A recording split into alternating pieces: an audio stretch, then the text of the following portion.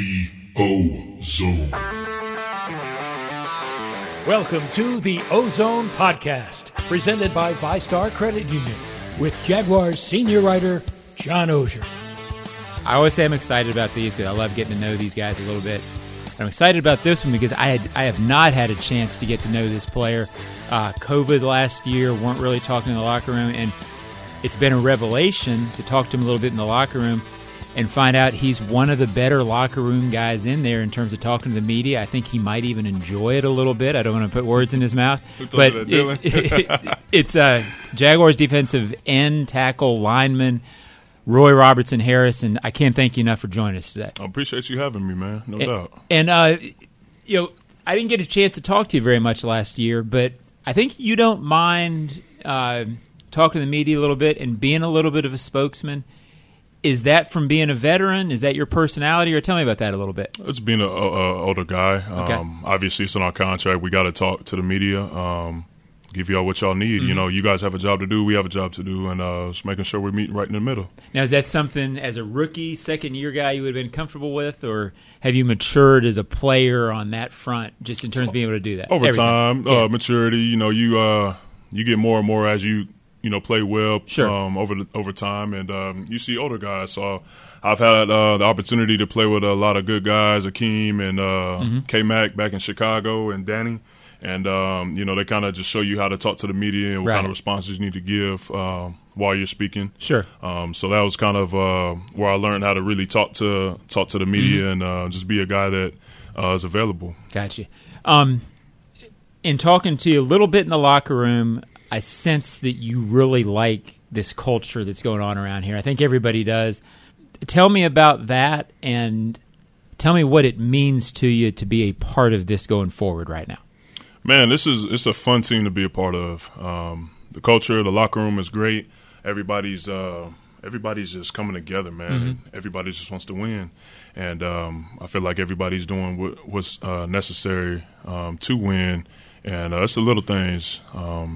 Being an older guy, I like to set the example. Right. Just go out there and play. I don't really like to talk much.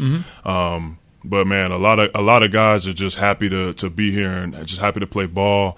We're just working each week to get a W, and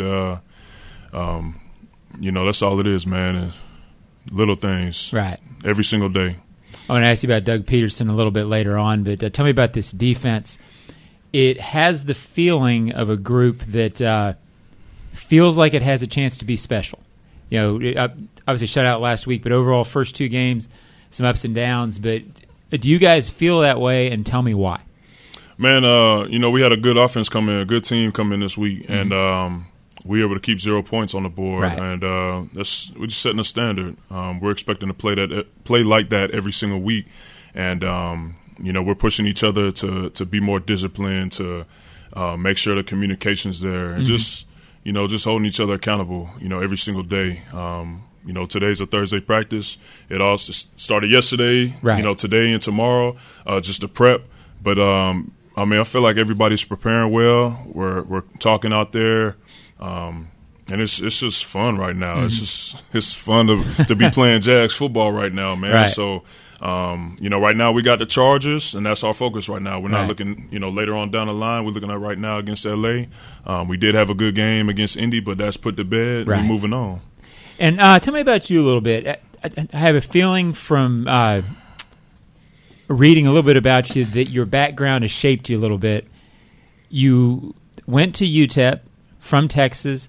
Why UTEP, if you can take me back that far? And how did your journey start on that front? Oh, yeah.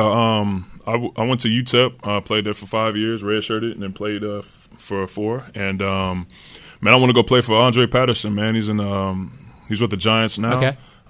Just wanted to play for a coach with really good experience and knowledge, and he gave me that, showed me a lot of tools I could use, and it's obviously helped, got me to this level. I'm forever thankful for him and everything he's been able to give me knowledge-wise, coaching-wise. But, yeah, man, played at UTEP, came undrafted to Chicago, and I'm blessed, man. I can't complain at all. here in Jacksonville. I'm blessed, been able to be a part of this team, and there's nowhere else I'd rather be right now. And you mentioned the undrafted. It seems, we're looking at your career, had to sort of fight for it a little bit. Had to come through, had to earn your way in Chicago, and then earn time, snaps, position. Is that an accurate portrayal? And if so, how did that shape you in terms of where you eventually got to? Every single day you got to work. Right. That's it. Undrafted, you just got to come in every day. Mm-hmm. You can't think about yesterday or tomorrow. Right. You got to be where you at, be where your feet are. Gotcha. And yeah, man, shoot, what year is this? 7. Right. Undrafted. Yeah. You don't really see it, but man, I love my story, and I love that I could be an example for guys undrafted. Like I said, I'm blessed, man. Didn't know where I was going to be at when I first got to Chicago. Right. I didn't think I was going to make it this far, when I first came in. But, I keep God first and, just keep working. And it sounds like that still shapes your approach every day, right? Absolutely. I guess you still work today. Absolutely. Like you're an undrafted guy. Absolutely. In 17 or 16? Yes, sir. I mean, that's what it is, man. Right. You can't relax. Right. You can never be too comfortable. I signed a contract last year, but it's a revolving door in this league, so right. I got to make sure I'm coming to work. Right. You maybe understand that better every single day because of where you come from. Yes, sir. Every single day. Now, it seems like that also shapes your play on the field. When I watch you, high effort on every play, and a lot of guys say they're high motor guys, but even a lot of your sacks come from keep going and going and going. Is that something you have to think about, or is that just who you are as a player? You just got to go out there and play ball, man. Okay. Like you said, a lot of my sacks came from effort rushes, but it's all about continuing to play. You don't get a rush, you can't just stop in the middle of the play. You got to keep going. You don't know what the quarterback's going to do. You don't know if he still has the ball, if he threw it. They say run to the ball. Let's say he throws the ball and the receiver fumbles. If I'm running to the ball, that's good things happen when you run to the ball. Right. So.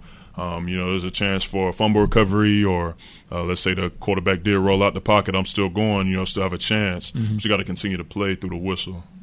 It still feels like from watching you that you still feel like you have more?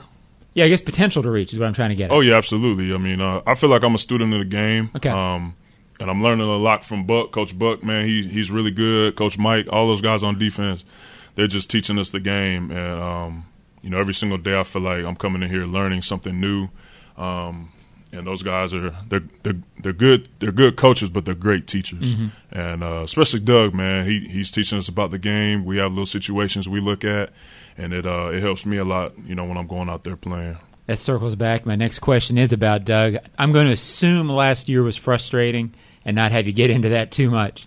But tell me about the first time you met Doug, and maybe the first time you really realized this thing was going to go in a new direction starting in February. Just his energy, man. He's got good energy.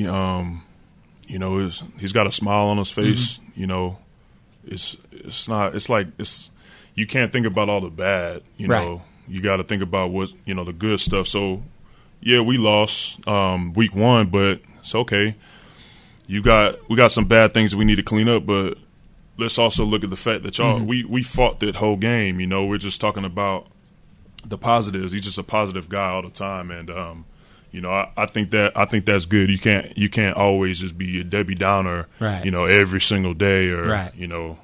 Whenever I see you can't just be in that mug, just right. Oh yeah, whatever. Duh. He's just a real positive dude, and it's a good guy to be around. The way he's able to reach you guys. Mm-hmm.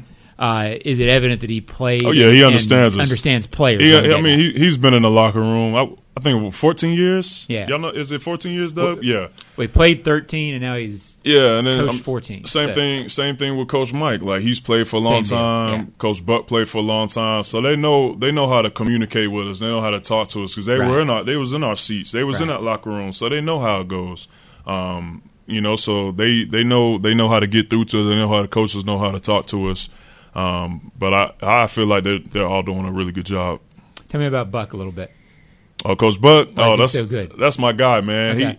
He has knowledge, man. He has a lot of knowledge, seen a lot of ball. He's been to a couple Super Bowls, and you get a coach like that, I feel like you should listen to him, listen to the things he has to say, just from his experience. And it wasn't like he was there. He wasn't in the league for 2 years, went to a Super Bowl. He's, double-digit seasons. So he has a lot of knowledge that he can give to us, and especially young guys coming in. But, yeah, man, I love Coach Buck, man. Really good coach. Man, I could go on and on about Buck. He's a good dude, man. How does he reach you? I mean, it's one thing to have played.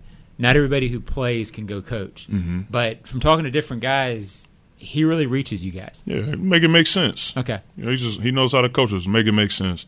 We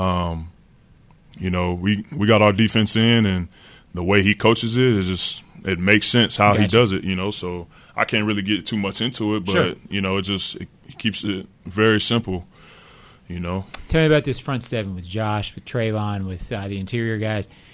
It seems like it is playing overall well together. I guess where's the ceiling for you guys? How good do you guys feel like you can be as a group? I mean, we've set the standard last week, so we've got to just continue to go. We can't think about, like I said, we can't think about Indy, but we've shown and put it out there that we can be a great defense as long as we discipline, as long as we're playing together and communicating. I think we could be a really good defense. You mentioned it earlier, coming here with a smile. I don't want to overplay it, but are you surprised at how quickly Doug and this group and you guys have been able to establish that? Because there weren't a lot of smiles last year. I'm not surprised at all. Okay. We having fun. Okay. You having fun, it makes everything a whole lot better, Everything that we do is everybody's happy to go to practice. We're excited to go work, because we know how great we can be. Obviously, it's early in the year, but we know how great this team can be, and nobody else knows but us. The riders or whoever else, they could talk and do whatever they want. Sure. They don't know because they ain't in here working with us. Right. Gotcha. Yes, sir. The last thing we do on this, I call it the Ozone 5. The Ozone 5. It's 5 quick questions, just some fun. What was your last binge watch? Ooh, we're talking shows here. Okay. All right. My last binge watch, because I do watch a lot of shows. Okay. I am short on Ozark. I have a few left on Ozark. You can't be short on Ozark. I'm short on Ozark, but I'm a big Lord of the Rings. Tell you the end. Don't do that. I'm a big Lord of the Rings guy, so I'm watching Lord of the Rings right now, and I'm also watching Dragons, Game of Thrones. Yeah, okay. So those are Lord my of the shows. Rings takes you like 4 weeks to get through. But my last binge watch that I actually sat there and was catching up on episodes was probably Ozark. Okay, so you smiled when I asked you this. So I want to give me your top 5 of all time. What are your 5 shows that you just love? I should have had. You should have told me something. I would have came prepared. Okay. Sons of Anarchy. I can't put it on a list, but it's top 5 for me. That was one of the first shows I ever sat and watched. Ozark is in there. Game of Thrones is definitely up there. Yeah, what's the best character on Ozark? That was into Ruth. Okay, I got Ruth. you. All right. She take care of it, man. She handled she's it. The best. Yeah, she is does. the best. What was the last song you listened to in your car on the way? Last song I listened to, probably That Girl by Stevie Wonder. Okay, old school. I'm an old school guy, man. Okay. Mom's played a lot of Stevie Wonder when I was growing up. On the way to school, she'd play Stevie. So, what's the best Stevie Wonder album? Shoot, all of them. All of them. I can't lie to you. First 5 or 6 are unbelievable. I can't lie to you, Stevie. That's my guy. Okay, I got you. I got you. You are old school, so that's like my era. Why do you wear your number? 95. I wore 95. I chose 95 because that was the last 90 number available when I was in Chicago, and I stuck with it. I wanted to wear 93. I was born in 93, so I wanted a 93, but couldn't get 93. 95 was only available 90 number. I had 74 in the preseason my first year, so at that point you're just happy to get a number in the 90s. I just wanted a 90 number. I didn't want no 70 number. I just wanted to be like everybody else on the D-line, have a 90 number. So I got you. What was your best sport other than football? Oh, I mean, I played football. I just played football. Just football? Okay. Baseball I tried out, but I couldn't really play no baseball. But I picked up golf this offseason. Okay. Yeah, so are you good yet? I could chip. You're not Christian Kirkgood yet, though. I could chip though. You Okay. give me about 100 feet, I could chip real I like good. that. Yeah, Maybe you just do that all around the course then. all around the course. I'm sitting there chipping. I'm actually pretty good putting too. So I got you. yeah, Game. my short game's Well, pretty at some good. point, as big as you are, the long game's going to come. But see, the long game, I'm tell you, long game is tough. It's tough to swing them clubs. But Okay. short game, I've learned to kind of. Are you too big to swing the clubs? Is that? I don't know, man. To be Okay. honest with you, so I recently got some clubs that fit because before I was playing with shorter clubs. But I went and got me some clubs that fit. I went and got fitted up and got so you're extenders into it on now. them. Oh yeah, man. Okay. Any All chance I get, but I can't remember last time I played since we've been Right.